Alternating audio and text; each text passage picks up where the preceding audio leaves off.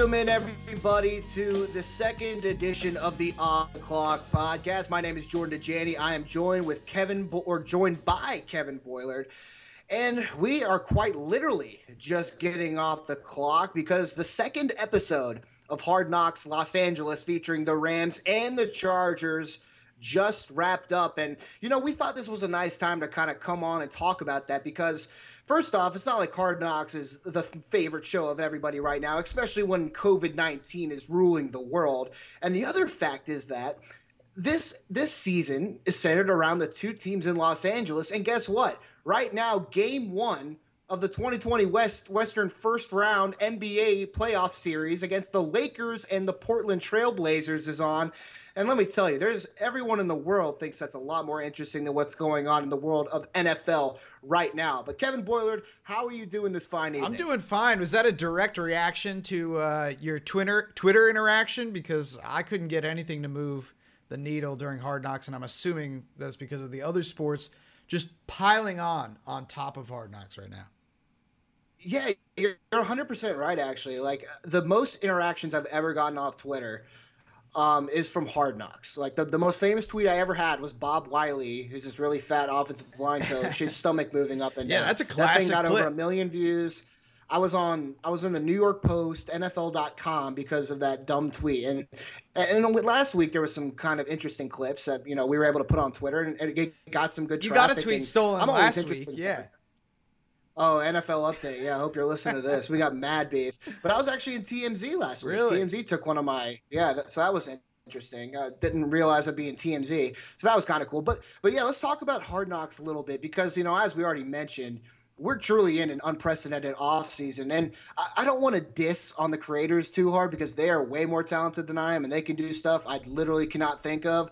And it's a hard job to be able to come up with an entire show around two NFL teams who are trying to conduct a normal training camp, preseason, whatever you want to call it, in the midst of a pandemic. So what are your thoughts so far just on the first two episodes? Well, you laid it out pretty smoothly there with saying that it's in the midst of a pandemic. I think what I alluded to earlier, all the sports are happening at once right now. Normally, Hard Knocks is in August. We're a little sports starved. Maybe the baseball playoff race is heating up at this time. But honestly, usually NHL, NBA playoffs are way in the rear view at this point in the year. Hard Knocks right now, if you saw the ratings, it was like less than 25% of what it normally gets. And what I think stinks about it is I've been a Hard Knocks hater for years now. I used to think it was awesome. It used to provide that behind the scenes look at what an NFL training camp is like. But then once you do that 10 years in a row, how many more times can you really show, hey, this is what an NFL training camp is like? People know at that point. So I thought they kind of got away from what made them great. And they started pursuing these wild entertainment angles on the side. And I honestly thought the show kind of jumped the shark with either the Bucks or the last time that they were in LA for the Rams. Or maybe it was the year where JJ Watt was staying late, hitting the bags and the pads after. That seemed so theatrical and, Hollywood-like. So I think this year, actually, because of COVID and because of all of the question marks that have been surrounding training camps, preseason, where is it? Every fan is kind of starved for it. And we finally got it Monday, thank goodness, with the fully padded practices around the league. But this show has kind of gotten back to what made it great, I thought, after episode 1, by showing the fan, hey, this is what an NFL training camp is like during COVID. No one knew what that looked like before. We're getting an inside look at it thanks to Hard Knocks. And just think about it. How many shows, how many movies are out there being made right now? Really not many. So Hard Knocks is in a unique space right now. I just think it's sports overload right now with the NHL, the NBA bubble, MLB, and every other event that is coming back on the sports landscape. And the NFL is just kind of getting squished out until the regular season starts. You say sports overload. Was that a negative term? No, it's not. Are you kind of sick of what's going on? No, it's not sports over. It's not a negative term at all. It's just people only have so many eyeballs. And if my eyeballs are on this Trailblazers Lakers game like they are right now, but only because Hard Knocks is over, I'm an NFL guy first and foremost, and I'm going to watch that. But I also understand why the average fan isn't. You're weird right now if you're a regular fan and you're watching Hard Knocks instead of the many number of sports events that are on. It's true. We are very weird. Yeah, I love all the behind the scenes NFL stuff. Well, we gotta do this it, is why Jordan. I kind of wanted to talk about this though, because we have differing opinions. Because I had to preface with what I said in the opening segment, saying that I can't do what the Hard Knocks production crew does, because I'm not liking this season so far, and that's why I wanted to talk about it, because you have a different opinion. Now, for everybody who's missed the first 2 episodes, let's give you a recap, because it will literally take 45 seconds. In the first episode, they showed us how COVID-19 testing does. Anthony Lynn in the opening scene revealed that he tested positive for the coronavirus, so that was pretty interesting. Apart from that, they gave us, well, I forget the kid's name. I have to look it up. There was one character I found really interesting. Do you remember his name off the top Dante of your head, Dion? Kevin? Dante Dion. He's hysterical. So he's going to be the star for sure. I disagree with Dante Dion. Oh. He's kind of more annoying than anything else, but go ahead. See, you were not the only person to say that, but I think it's hilarious. Oh, my honestly, gosh. Aaron Donald was fake laughing up a storm. Yeah, he Not was. amused. I like him because he reminds me of me, to be honest. Like I'm the crazy dude on the field, just like laughing the whole time, running around covering people. I guess that's why we both have not seen much action in the NFL. Now, but in the second episode, it was revealed that Seth Ryan, I believe his name is, the son of Rex Ryan, who works with the Los Angeles. Was it Rams or Chargers? I'm getting mixed up again. And yeah, they go back and forth so much between the two teams that it's kind of hard to keep track at sometimes. I think he's with the Chargers. Yes, though, but Seth Ryan, he tested positive, but it ended up being a false positive. So that was an interesting storyline, because he was nervous he was going to be the cause, the epicenter of a small outbreak in Los Angeles, which would have really halted the NFL's progress in this entire time. And then on top of that, we got some good stuff with Justin Herbert, but we literally had 5 minutes of B-roll with him throwing the ball in super slow motion. That took up a lot of time. And, honestly, the best part of the second episode was that flashback they had to Rex Ryan dropping F-bombs and he's going to go eat. Like, that was, like, my favorite part. Well, they did have another good flashback with Andrew Whitworth back to the 2009 Cincinnati Bengals where he's talking to Chad Johnson. That was also a good flashback. So you're telling me you weren't amused with the Chargers defensive backs playing cornhole? That wasn't fun? That wasn't good TV to you? No, that montage lasted like 10 minutes and I was done. So basically everyone listening, you can tell that not much has happened right now. But Kevin, I wanted to say there is one thing that I thought was going to be addressed in this episode, and it was not. And I don't know if it's because it happened too late in the production of this week's episode, but what about Melvin Ingram's holdout? What's going on with his contract? Well, we did see him featured for one short time in the show, and it was before the players were putting their pads on, and Melvin Ingram is obviously only sitting out for the padded portion. He doesn't want to get hurt. I don't know what the details of his contract dispute are, but he's not, apparently, according to reports, going on the field and practicing until that's resolved. I honestly don't really know how you only get, how many practices are there? 18, something like that total. Like, there's no preseason. Like, I understand you might want to get paid, but just look at the times right now. Look at how many people,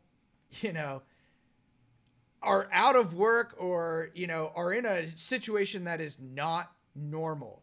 And you've got a chance. You're in your athletic prime. I just don't understand how you could be sitting on the sideline right now because of a dispute in the many millions. I mean, he got paid not that long ago, did he not?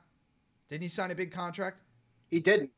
Man, I'm gonna say you're taking this a lot deeper than I thought you were going to. Like Kevin Boiler, the philosopher here. I was just saying wouldn't that be a perfect point to jump off of in terms of a segment with Hard Knocks? That'd be a perfect thing to focus on in a world where we're barely putting pads on for training camp, right? That would be something I thought they would have addressed this week. I don't know if it was too late in the production, but that is the main storyline going on right now with the Chargers. Yeah, right? it is. Dude, he signed a 4-year, $64 million deal just a few years ago.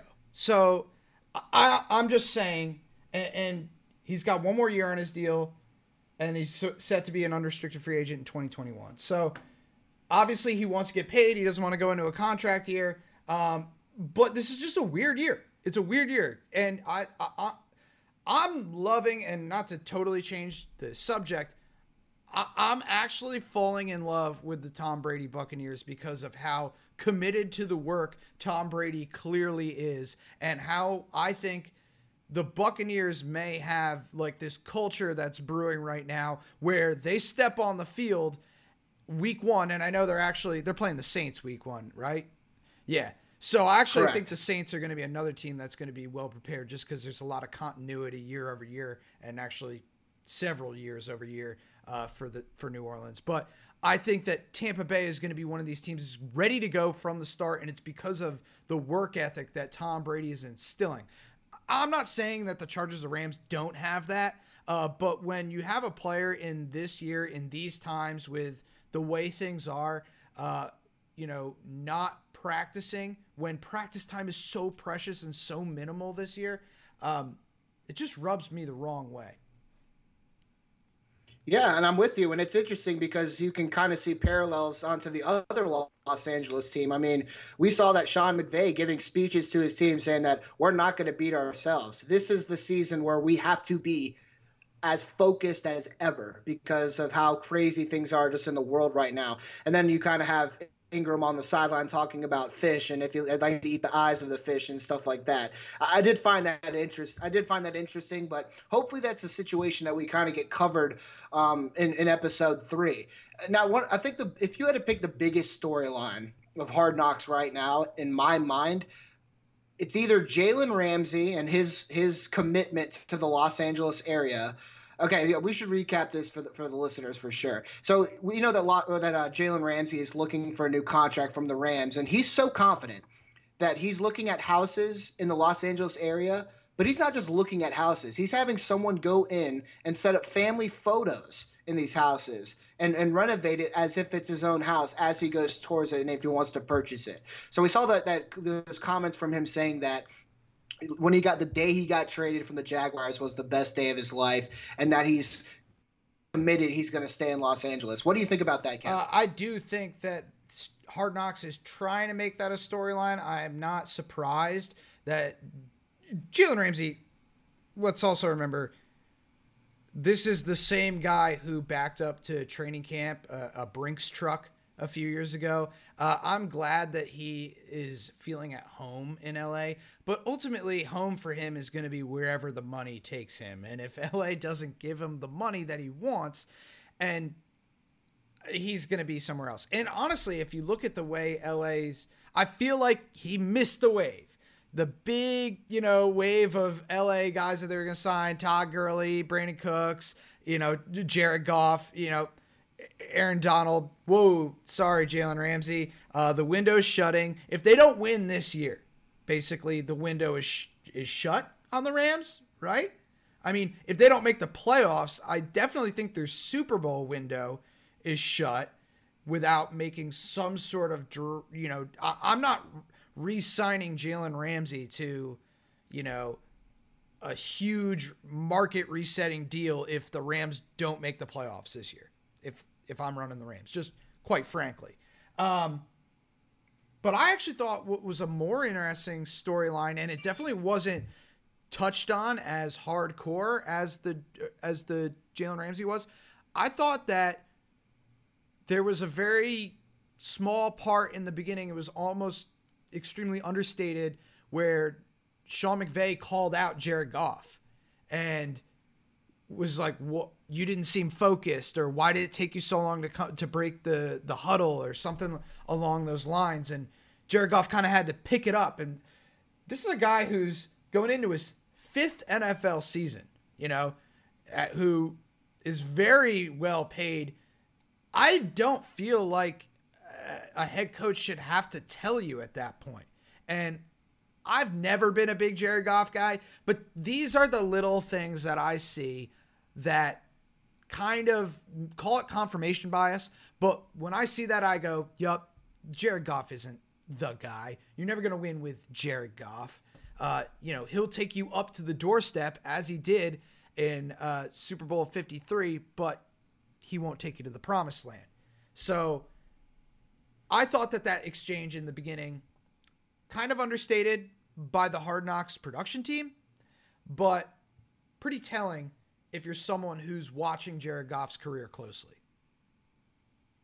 Absolutely. And it's interesting you bring that up too, because it's very clear what the Hard Knocks crew was trying to do. It was at the very beginning of the episode, like you mentioned, and it was about everything getting up, everything picking up tempo, everything from the getting up to the padded practices to the walkthrough, the end of walkthroughs. That's kind of the service that shot served, or whatever the purpose that shot served.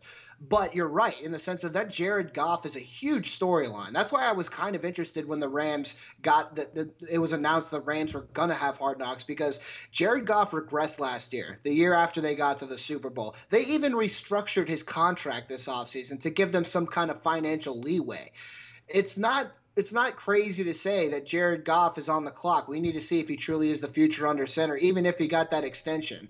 So I thought that was a very interesting point by you, especially if you're a guy. He seems like a polarizing figure, right? There has to be some Rams fans who probably think he's the answer and that he's definitely this all-pro guy. And then there's people like us who thought he got picked too high and that he didn't exactly make a great transition. He was made by the weapons around him in the defense. So that Jared Goff storyline is definitely going to be something to keep an eye on. It's definitely more interesting to me than anything that's going on with the Chargers. I more like the Chargers for the fun storylines. Like Anthony Lynn is kind of becoming a fun character to watch. Austin Eckler had a nice little moment today. I want more from Joey Bosa, not really getting that. But I feel like the more serious storylines follow the Rams around. And I think it's probably because there's just heavier expectations on the Rams after missing the playoffs last year. I mean, the Chargers had a down year. They're restarting at quarterback after, a decade and a half under Phillip Rivers. So it's a little more, I don't know if carefree is the right word, but there's a little less pressure, I feel like, on the Chargers, and it shows. Yeah, I feel like you see that between just how the teams have kind of orchestrated themselves, at least with what we've seen in the shots that Hard Knocks has provided, where Sean McVay's running routes, basically. He's running as a defensive back trying to cover his Well, how about him, receivers. sweating in the meetings in the first episode, drenched in sweat? He's like, I love football. It's like, this guy is going insane. Where Anthony Lynn's, barbecuing, brushing stuff with a napkin around his fork. He's barbecuing. He's like, I had COVID this offseason. It was all right. And Sean McVay is just like, one of the best parts we haven't talked about is when that whole scene when everything was kind of rocketing up and he was yelling at his team and he just goes, da, da, da, da, da, da, da, da. He just started humming, what was it, the NBC or ESPN theme?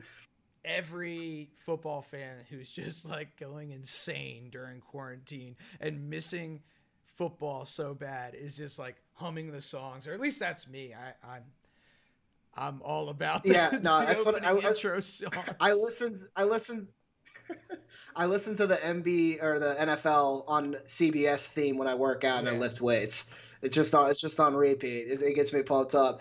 But the other thing about the Chargers that I found really interesting, and it comes back to another polarizing quarterback, if you will, and that's the rookie Justin Herbert. Is he polarizing? He was polarizing. People don't really think anything about him. Absolutely. I think he's polarizing in definitely a couple senses of the word, because fourth most interesting rookie quarterback this year at best, right? Well, I think that the jury is still out in terms of public perception on if he's a good player. He hasn't played a game. But I'm just saying, when it comes to fans thirsting over the storylines and seeing this guy play, Justin Herbert is wallpaper. He compared to or a wallflower is not wallpaper. He's a wallflower compared to Tua or Joe Burrow or even Jordan Love, who everyone knows isn't going to play. There's more people interested in Jordan Love, who we may not see throw a single pass this year because there's no preseason, than Justin Herbert, who's got a very solid chance to start. He's a rookie quarterback who was a first rounder who has a really good chance to start in a quarterback competition battle after the role of signal caller has been taken over for the past 15 years. That's a very interesting storyline. And it's even more interesting when you consider the prospect himself. Coming from Oregon, he seemed like he was playing in an offense over the past few years that didn't even fit his playing style, right? So everyone has these different opinions on Herbert. Some people think he's trash. Some people think he has a lot of potential and he might be able to rocket up his game at the next level. I feel like it's a really interesting storyline, especially, and I bring it up because we had some in the first two episodes, both times, we had these montages of Justin Herbert throwing the football and all the players around being impressed. I don't know if that's just words coming out of players' mouths and that's just something they're trying to throw in the show, but obviously that rubbed off on people, and I've noticed it on Twitter. Look, yeah, because we've got how many they're featuring Jared Goff and Justin Herbert that we're seeing videos of, these beautiful NFL Films, HBO caliber montages of their arms. So all he's got to do is look better than Jared Goff. And, you know, I really do think that these film crews can make anybody look or sound any way they want, positive or negative. They could have dug in way harder with that Jared Goff scene and made it seem like this guy's a clown going into his fifth year who doesn't know what he's doing and isn't leading the offense the way he needs to be. That's just not what Hard Knocks chose to feature. And for whatever reason, I mean, I could tell you why. They're at Chargers training camp. The Chargers have a first-round pick, and they're saying, film this guy, make him look good, let's build up hype for him, because, you know, he's a crucial storyline to our show that no one is watching. And I honestly think that most people don't really have an opinion about Justin Herbert, and the fact that the Dolphins are looking at – Tua was picked one pick before Justin Herbert, correct? Justin Herbert was 6th overall, right? Tua was 5th. The fact that the Dolphins are like, yup, Tua, if he's healthy, he's our starter. Ryan Fitzpatrick, who? That's over. The second Tua is ready to go. One pick later, Justin Herbert. Yeah, now we're going to start. The Chargers say we're going to start Tyrod Taylor. You know, like, you tell me who's been the better quarterback over the past couple of years, Ryan Fitzpatrick or Tyrod Taylor. And one guy. Dude, you are rattling me for a second. I want to know your opinion on Justin Herbert as the prospect. You're describing him as a wallflower wallpaper guy, a first-round pick. I'm telling you why he's uninteresting. And you're just like, nah, I'm telling you why he's uninteresting and not even worth our conversation or our breath at this time. But because Hard Knocks is trying to make him a thing, that's why you're asking me what my opinion is of Justin Herbert. Do I think Justin Herbert can be a good quarterback? Yeah, I do think that he can be a good quarterback in the NFL if he beats out Tyrod Taylor during his rookie year with the Chargers. Not interesting. This is a first-round quarterback, and you're telling me he's not – that Hard Knocks is making him a thing? This isn't a third-string tight end that whistles with his dad like the dude on the Browns, and they make him into this thing, and he gets cut on the first day of cut days. I understand Justin Herbert's going to be around for a while. But I'm rattled. But we'll have plenty of time to talk about him when he's interesting sometime later. He's not – All right, mental notes. Do not bring up Justin Herbert to Kevin Poilert on this podcast. Okay. Well, let's move on to some other kind of training camp storylines. Obviously, I think we've spent more time on actual football and Hard Knocks than Hard Knocks did. How good is it that training camp is like back? Like, because they all reported like during the acclimation period, like a couple weeks ago, and everyone's just like waiting for something to happen. And it's the COVID test. They had to register multiple ones, it's just crazy though, because I feel like without the preseason games everyone's looking for those cues, whether it's on Twitter or on television. If you're someone who watches preseason football and that's your kind of kick in the butt to be like, okay, well, I got to study my team's depth chart and, see what my rivals are doing and, check injury reports. That's probably the biggest downside, though. The injuries have been bad the past 2 days. Yeah, absolutely. I mean, we can start off with Gerald McCoy of the Cowboys. I mean, you and me were talking about that video earlier. It didn't even look like it was a soft drill. A guy put his hands into him and he tripped and his quad fell know, off. But there had to be something there beforehand because I sent you the tweet from Mike Garafolo, NFL Network, who it was specifically in his contract that said if any injury, specifically one to the right quad, then they don't owe him any money outside of his signing bonus. So, I mean, and that's something that people aren't discussing very much right now, which rattles me, right? Like that. How did that come to fruition? Was that something they found as a pre-existing condition in the physical, or what? Yes, because I did a quick search. I couldn't find many instances of him suffering quad injuries recently, so it must have been something that they found during his physical. And I mean, it just good for the Cowboys, I guess, to write that into the contract because all it took was one padded practice for it to fail, Gerald McCoy. So there was a bunch of other injuries, but that was definitely the biggest one. Yeah, what about I want to bring up Nick Chubb too. Yeah. Did you see that tackle? I actually didn't see the clip, but I saw he's got a concussion. It's kind of a bang play. What was the guy's name? The linebacker from Alabama. He was a former 5th round pick, I believe. Something Mac Wilson, I think. Wilson. He was the one who tweeted Wilson. last year after he gave Juju the concussion. He laid out Juju Smith-Schuster and then tweeted 1-0 and a picture of him standing over Juju. Someone brought it back up into my mentions today, and they said this is the Browns little cosmic justice there, is it not? I was gonna say this is the Browns' version of like Vontae's perfect, right? Like this is their new enforcer. But it was interesting because it was a weird kind of bang play. It was definitely his fault, and like even the coach Stefanski said something to him. But so he's in concussion protocol, and today Mac Wilson got carted off with a quote significant hyperextension of his knee, and they're waiting on MRI results to come back, and he might need season-ending surgery. So that's pretty crazy to happen right at the day after you take out the team's star running back, and then you might be done for the year. That's more so cosmic justice. Yeah, you're right. But no, I know he's not the only one. I saw several others that are out for the season. That's unfortunate. Some more positive, or the more kind of news that I like coming out of training camp, finally learning a little bit about these position battles. In particular, the quarterback battle up in New England. Tom Brady's gone. Cam Newton, Brian Hoyer, and Jarrett Stidham. I saw some solid stuff about Jarrett Stidham a couple of days ago, and then today was crap on Jarrett Stidham day. 3 interceptions apparently at practice. Cam Newton played very, very well from everything I saw on Twitter. The reports from those who were in attendance at training camp today said that he threw the ball well. And then you wrote about Foles and Trubisky in Chicago. What's the latest there? It is a weird situation because Matt I saw the Nagy headline. said, he wants to drag it out as long as possible. Like, what is the benefit? And I've written a lot.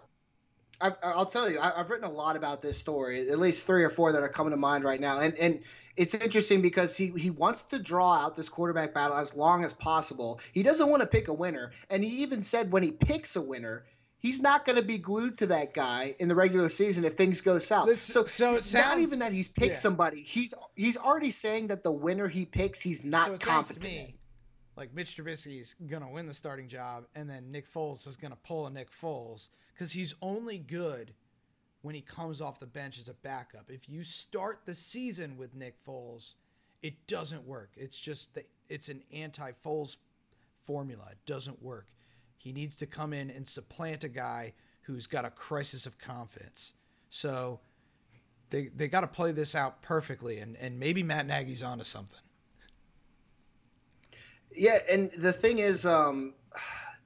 Matt Nagy even said that Trubisky has a leg up in this competition because of the pandemic and that Foles hasn't been able to get on the same page with his receivers. I mean, I would take a bet that Trubisky starts the year, Foles has to end up coming in.